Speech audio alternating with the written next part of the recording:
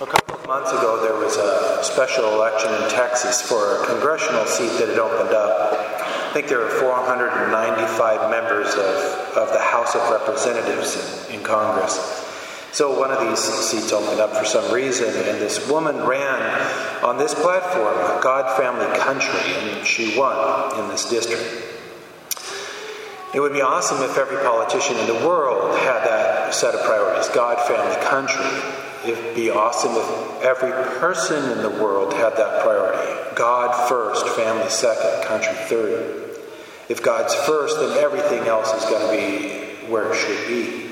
And everything else is going to receive God's providence to be fulfilled in what it's supposed to be fulfilled. How many of us can honestly say that, though, about our priorities in life, that God is number one and our family is number two? I think even for the woman who won that congressional seat, then honestly, God is probably not entirely number one. Making God number one, having a higher priority than our family, is an incredibly difficult thing. It's akin to overcoming sin itself. We say, well, I don't want to be a sinner, but there I am, being a sinner again, daily, being a sinner. Putting God number one in our lives is this lifelong journey. It's not something that's simply a realization that we come to and then a simple fiat by a statement and now it's true. It's something that has to be put into practice every day of our life and to keep burning away the dross and the will and the other things to make God number one. And to be fair, everyone in heaven, for everyone in purgatory and heaven, God is number one. So even if he's not number one for us right now, he will be when we die and stand before him. But then we will no longer be number one, and our family will no longer be number one, and nothing will be number one except him. All right. I want to walk through some things, some examples from our own lives that might challenge our concept of God being number one and maybe kind of putting that right. And making God, more specifically Jesus Christ, number one in our lives. To keep working on that, but to be aware of the different ways in which we fail him in that way. And to start putting him over and above our family in terms of our priorities, because when that happens, then our marriages and our families are blessed. And they come to God too. Of the 7 precepts of the church, which most of us don't know those 7 precepts because for 55 years or more the popes and the bishops haven't been teaching them and they've just kind of disappeared from our catechisms. We know hundreds of rules of how to drive a car and the rules of the road and all that, but these 7 precepts, these before, sept, like, this is like the 7 things that we'd have to do, the 7 minimum things that we have to do and to live in order to be possibly a good Catholic. One is attend Mass on Sundays and the holy days of obligation. That would even mean on vacation. But how many of us go on vacation and then don't go to Mass? Because it was inconvenient and it might put out our non-practicing Catholic spouse or our children who no longer practice the faith, or that friend that I was visiting and staying at their house and I didn't want to upset them or make things uncomfortable. So God is clearly not number one. Family is number one. I just demonstrated it. I'm on vacation with my family. I'm going to leave God behind. Family's number one. And for the family, they realize that too. Wow, when the chips are down, God is not number one in your life. We are. Because you demonstrate that every time we go on vacation. So this is how you do it. Before the vacation, you tell your family members or friends, I will be going to Mass on Sunday at such and such a place.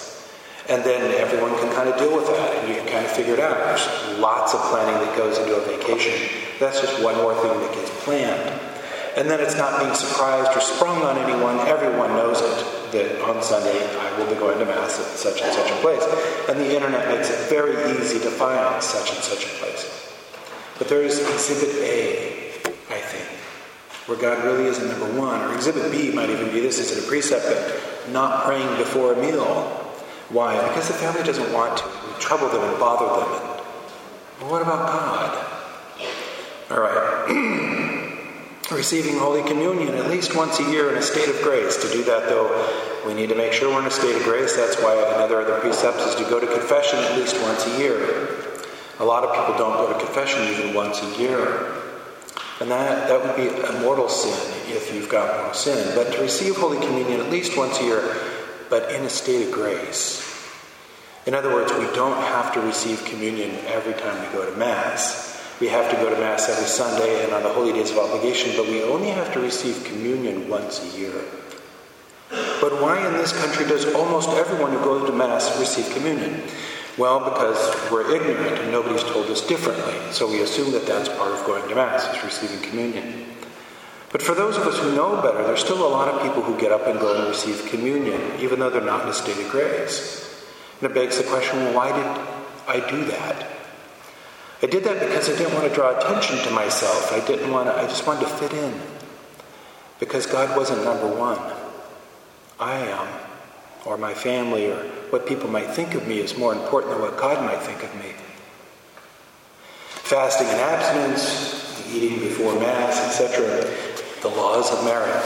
One of the precepts is to observe the Church's laws on matrimony. And that first law is that if you're a Catholic and you decide to get married, you don't have to get married, but if you decide to get married and you're Catholic, you have to marry in the Catholic Church. And if you marry outside of the Catholic Church, then it's not a marriage. That doesn't mean that you don't love one another and all that, but in God's eyes, it's not a marriage. For Catholics have to marry in the Church. So if that's your case, then call the office and we'll start working on that. But why wouldn't people know that? Well, again, for 55 years, we haven't heard it. We haven't heard that truth being taught. And maybe that's because some of the shepherds of the Church are afraid to put God number one for fear of division in the Church, etc. So division, we can point fingers all day long.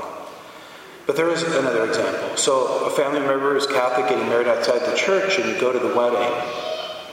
Well, Jesus wasn't invited. God was explicitly rejected and told to stay over there. We don't want you for this. Is it God, family, country? Is God first? And these are the things that Jesus speaks about when he speaks about how I come to set the world on fire. I will cause division within families. A family of 5, 3 against 2, 2 against 3, father and son against each other, husband and wife against each other. Those who will stand with me will find opposition even within our own families. And Jesus is saying all these things not because he's an ogre. He's saying these things because his heart is an inferno of love. And he wants the whole world conquered to him. He wants everyone to love him and to adore him and support him as all the angels and people of heaven do. And oh, how his heart burns for that outcome. But to do that, we've got to overcome ourselves. We've got to overcome our false gods. And our family can become a false god. It can become an idol. Honestly, it's super hard to put God first, isn't it? I find it's hard for me, believe me, it's hard for me. It's hard for me to give this homily for fear that there's somebody who thinks, I just got offended and I'm never coming back again. And I didn't become a priest to drive anyone away. I became a priest to draw people to. And here's that division thing coming up again. Because God and his love and his truth paradoxically divide. At least on earth, divides. And there was a time before us where it divided the angels too. The hardest part of being a Christian is putting God first. Abraham put to the test with his lone son Isaac. Abraham's now in his 90s and he's only got one child. And God says to Abraham, Abraham, I need you to sacrifice your son. I need you to give him to me. And Abraham takes him up to the top of Mount Zion and is going to sacrifice him. And Abraham's just bawling his eyes out. And God is putting him to the test. Am I number one, Abraham? Or is your son number one? Abraham, in a very supernatural way, this is beyond our nature, in a supernatural way, draws the knife to slay his son for God. And an angel of God stops. You pass the test, Abraham.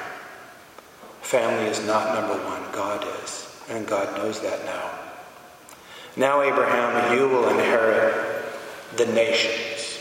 the stars in the sky, Abraham, and your son Isaac will follow in that inheritance because you put God first.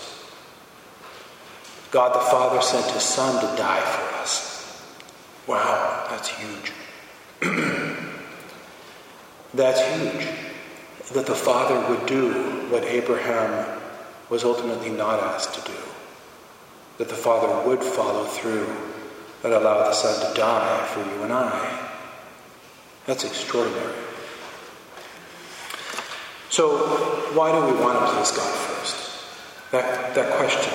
Why would God be placed above family? Well, there's some obvious answers because we want to go to heaven, right? And God, Jesus is the gatekeeper, and we all want to go to heaven kind of thing. Okay, all right. But is there something in this life that could be a motivator for that? There is. The reason my family is so important to us is because of love. We love our family. We know how powerful that love is. Any parent falling in love with their newborn baby, oh, that's a love that will move mountains. Well, what if that love could be given to our Lord? Do we even know it's possible to love him that much? To love him even more?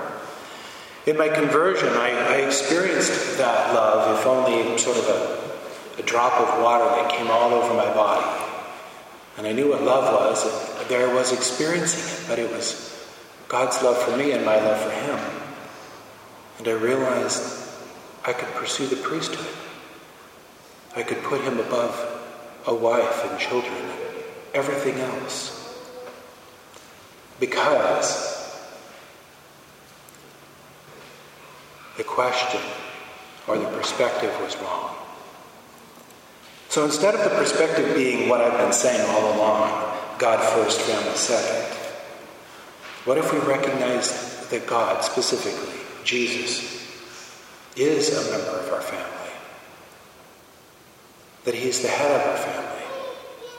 He's the head of your marriage, the head of your children, the head sibling among siblings. What if he's in the family? And it's not so much a question of family or God, that these two things are juxtaposed to one another, but that they're together. And when we say, I'm not going to do this because that would offend the family, then all we're saying is, I'm going to choose to offend another member of the family, Jesus. And that might offend somebody else in the family whose greater loyalty is to Jesus, the head of the family. And so you get those difficult things. What if Jesus was the head of the family? That he was in the family?